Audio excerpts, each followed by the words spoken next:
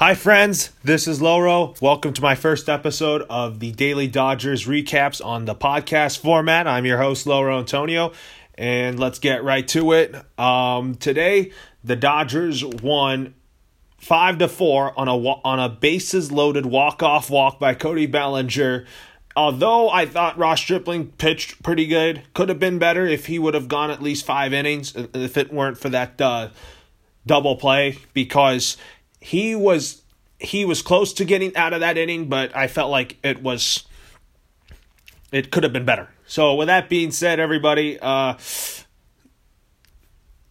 player of the game, Cody Bellinger, he did his job. He did his thing as the Dodgers ended up winning 5-4, and look for Walker Buehler to go for the series sweep tomorrow in this mini 2-game sweep between the Dodgers and the Arizona Diamondbacks. Be sure to check out my video on YouTube, and we'll go from there. So that being said, everybody, you have a great night. Dodgers with a great win, and I'll talk to you all tomorrow.